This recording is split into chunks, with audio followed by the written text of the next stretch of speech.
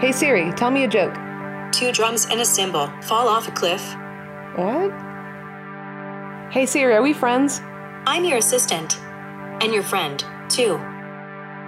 Hey Siri, call me Human Boss. From now on, I'll call you Human Boss. Okay.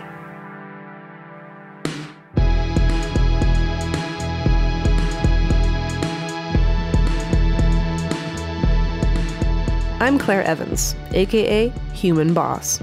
And this is You, a podcast about the intersection of technology, humanity, and identity, brought to you by Okta. In this episode, we're getting into the world of digital assistants, what they are and what they mean to us. We're talking about Alexa and Siri and Google Home. They set our alarms, they tell us the weather, they play us our favorite songs and podcasts, and in theory, they make our lives easier. But when does an assistant become too embedded in our lives? When does it cross the line and become more than just a helper?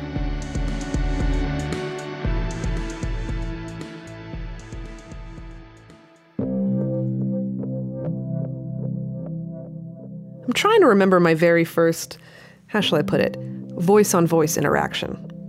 It must have been with Siri, which seemed to me to be shockingly futuristic when I first encountered her. It seemed the future had come too soon. I was genuinely surprised to be able to interact with my phone in this way. Sure, it was a bit choppy at first, but voice interaction went from seemingly impossible to totally normal in just a few months. Now I talk to Siri pretty much every single day, and I don't even think about it. That's the shocking and amazing thing about technology. Just how quickly things become normal.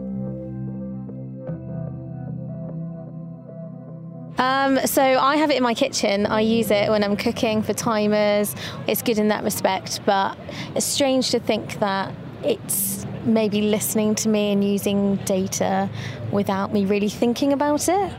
It's weird, I guess, because it talks back to you, but no, it's definitely not a person. It's like, it's not a robot. I don't really know how to describe it. I think I just talk to Siri like I would talk in general, because it's a means of communication and it doesn't sort of matter what it's directed at. I talk to my dog. My dog doesn't understand what I'm saying. Yeah, Siri probably better understands what I'm saying than my dog, so there's that. So, I think some of the best reactions are when you say something maybe by mistake or accident, and then Siri responds, and you get this kind of serendipitous conversation where, Siri is like, no, I don't think I can answer that. She will respond in a way that you're kind of like, oh yeah, I see an inkling of a human in the engineering of this. Today we're talking about assistants. Specifically the Google Assistant, which is a virtual AI that does everything from tell you the weather to tell you jokes. To find out more, I went to Google HQ in Mountain View to speak to someone who knows more about how the Google Assistant behaves and why. Hi, I'm Lillian Rinkin. I'm a director of product management for the Google Assistant. I lead a team of product managers that define what the Google Assistant should be good at. Can you recall your first experience with a voice user interface? My first experience with a VUI actually happened when I was at Skype, actually my previous job. This was 5 years ago. Bot platforms were kind of bubbling out of everywhere. And, Skype was known as something where you did video calls. And so we decided that we would build Skype video bots, that you could actually call a video bot and have a voice conversation with an avatar. Yeah, we built a few. That's interesting, like a synthetic person, with a face.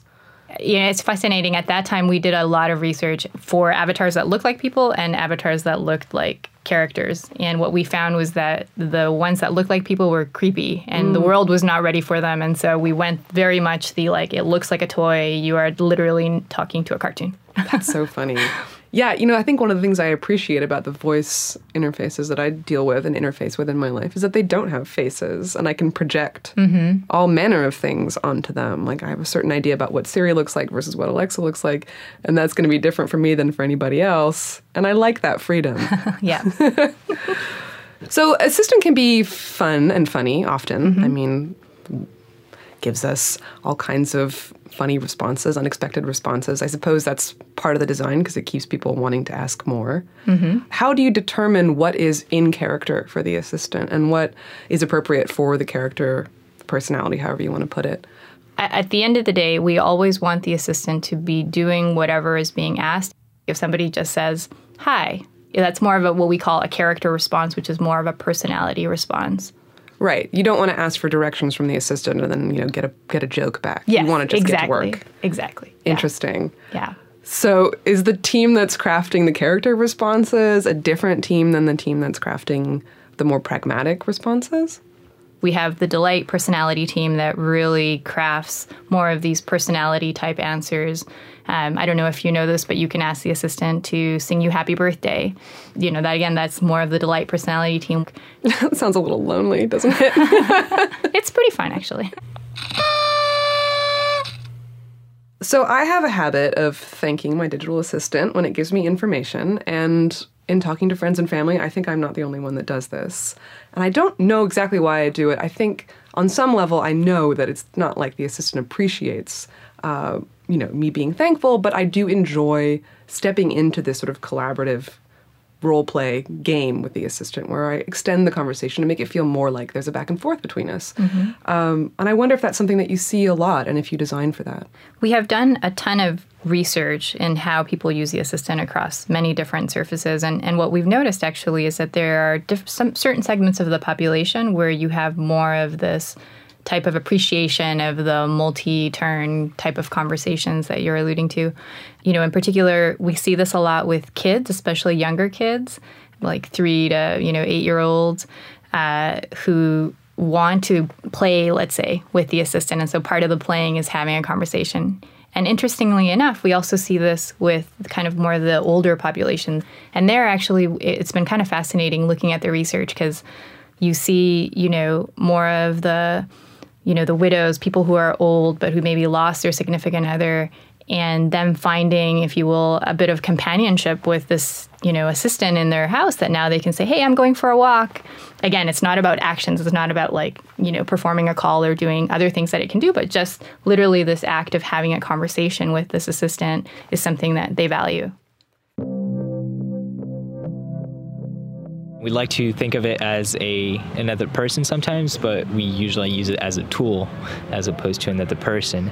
So I think the register you use when talking to these kind of machines is completely different. I have a 9-year-old daughter, and she wants to talk to Siri sometimes. She's asked me before. Yeah, it's kind of confusing a little bit for her, I think. I was seeing this guy once, and he was talking to his Alexa, and I just got the worst vibe from how he was talking to his smartphone, essentially. I just remember him using a demanding tone and no please and thank you, and it just rang me the wrong way. Something that I'm wary of as this kind of technology becomes more popular is losing that base level human politeness and losing sort of this very intrinsically human thing of just at least treating people you're communicating with some level of respect.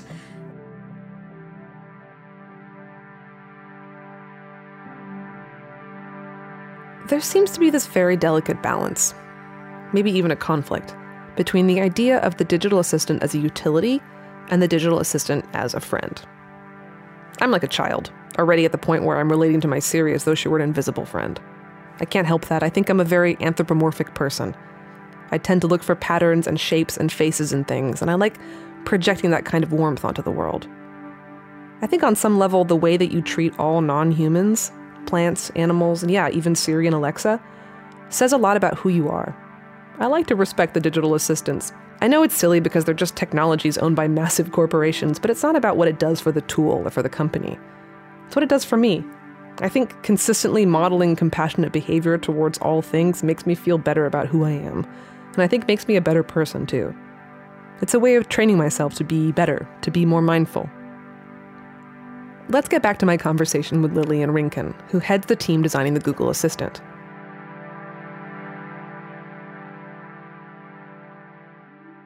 You mentioned your kids earlier, and I'm always curious about how really young people, I don't know how old your kids are, but how young people engage with things like this because, I see babies, using tablets and phones, and it blows my mind that they can internalize all of this amazing magical technology without even, thinking it's unusual because they've never known anything different. Right. So I'm just sort of curious, what do your kids think the future of something like Assistant looks like? I mean, are they imagining that this is going to be part of their lives forever? I mean, my kids are really young. My daughter just turned 2 and my son is 5, so they're really small.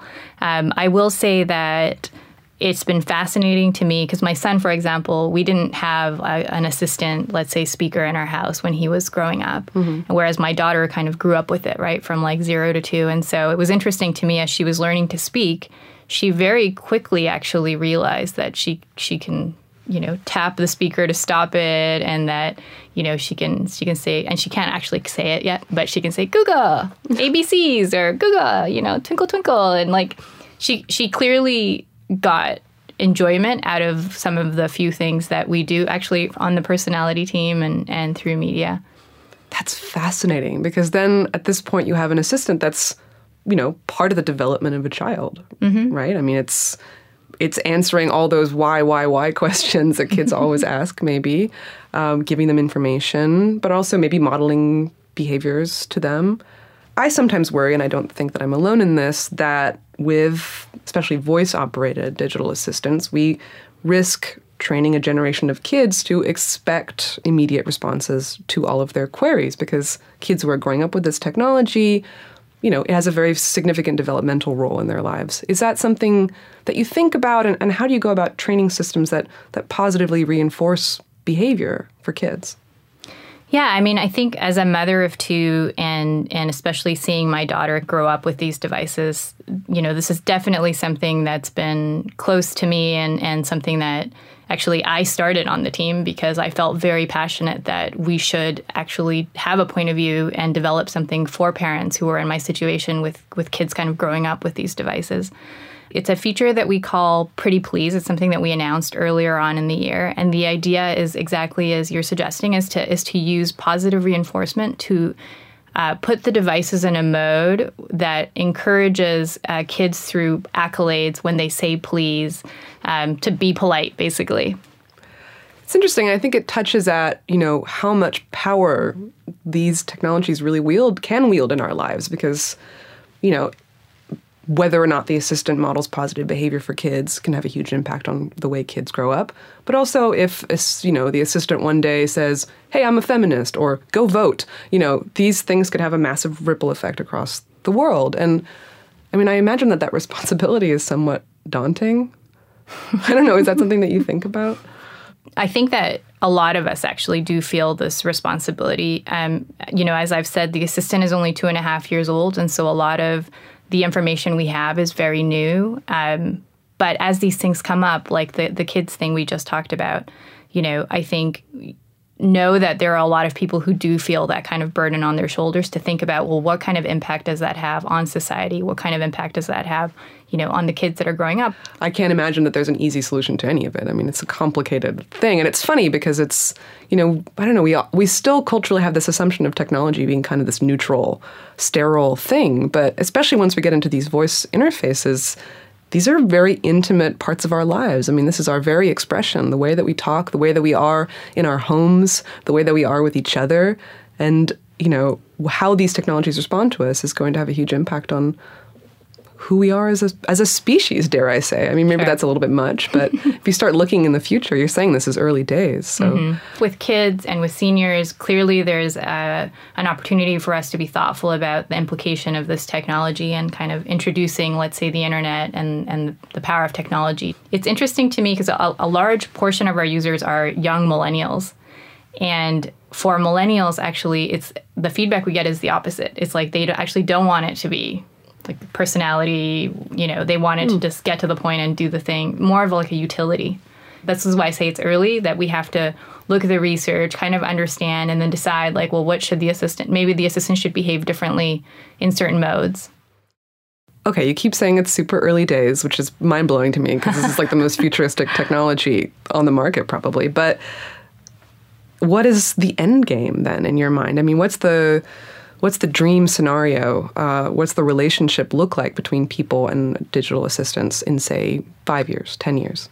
Actually, there's some places in the world right now that you can literally buy a house where everything in the house is connected to the internet and could be hooked up to an assistant so that you could essentially do anything in your house through your voice. I think the other aspect, as we think about the future of the assistant, is really thinking about how the assistant can be more proactive and comprehensive, actually.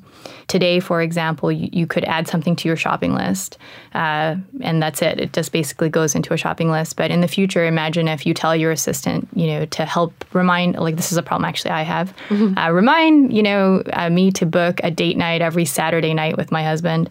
And, the assistant in the future could actually suggest, like, oh, actually, would you like me to look up one of the favorite restaurants that you have and actually make a reservation for you, text the babysitter for you. Like, imagine an assistant that, can actually be truly helpful to the task that you're trying to get done, rather than just taking a note, set up a date night. So that's sort of a movement towards much more proactive role in our lives. Right. Are there common responses that you see a lot in terms of what people say to assistant? Yeah, so actually, one thing we did recently on the personality team actually was to take a look at what are the kinds of things that people say to the assistant. And we found that over 1 million people a month say, I love you to the Google Assistant, which we thought was kind of cute and fascinating. I have to wonder how many people say, I hate you, or whatever. I mean, I'm sure people say all kinds of stuff. But yeah, I didn't pull that metric. That data is out there. I'm desperate to know. The future of digital assistants is exciting because I feel like in my short lifetime, I went from not having one to being so used to one in my home and my friend's home and my family's home. And I feel like it's going to transform our lives where we're all going to rely on it heavily, and everybody we know will have one in their home. In 50 years, I think we'll be a lot further along than we probably imagine right now. And I think AI will be all around us, and I think we'll be able to have much more seamless, fluid interaction with it. I guess there's this possibility for people who are lonely to have interactions in a way that maybe we can't even imagine now. I think that the hope is always that new technology is doing something positive, that it's making life better for people, that it's making the world better in some way. And even if we can't sort of see the specific of how it could possibly do that now, I think the possibility that it can is exciting. I want to think that we can coexist with technology beautifully in a way that enables us to, be in harmony. That's what I want to think.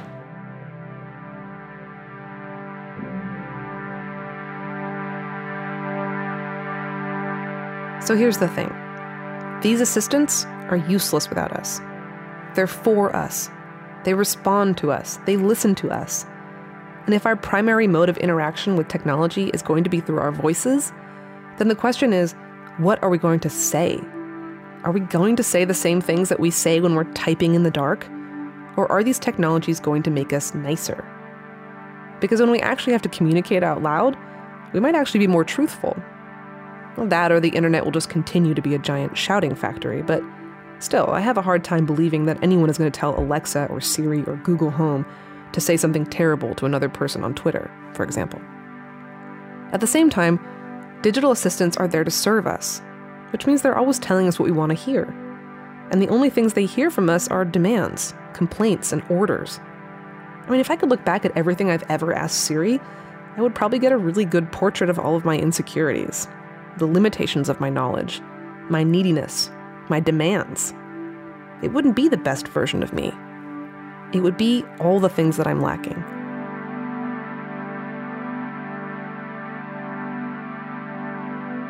I don't know that I would say that my digital assistant is like an essential part of my life. It's a highly enjoyed convenience. In the coming years, there'll be new features, new integrations that will make my digital assistant as important to me as my phone or my computer. We're almost there, I think, but I'm a cautious adopter. Anyway, for me, the important thing is being able to have consent across the board when these devices are around. just because they're so intimate and the relationship with the computer is so much different when you're relating to it primarily by voice. It's such a human point of contact.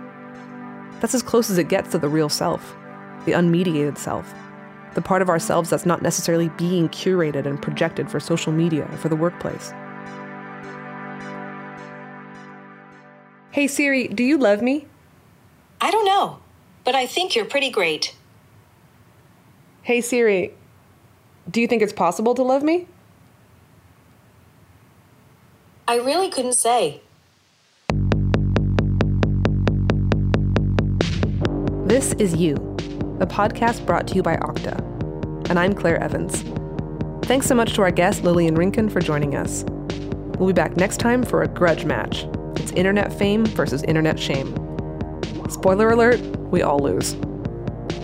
Don't forget to subscribe, share, and leave us a review wherever you listen to podcasts. Thanks for listening.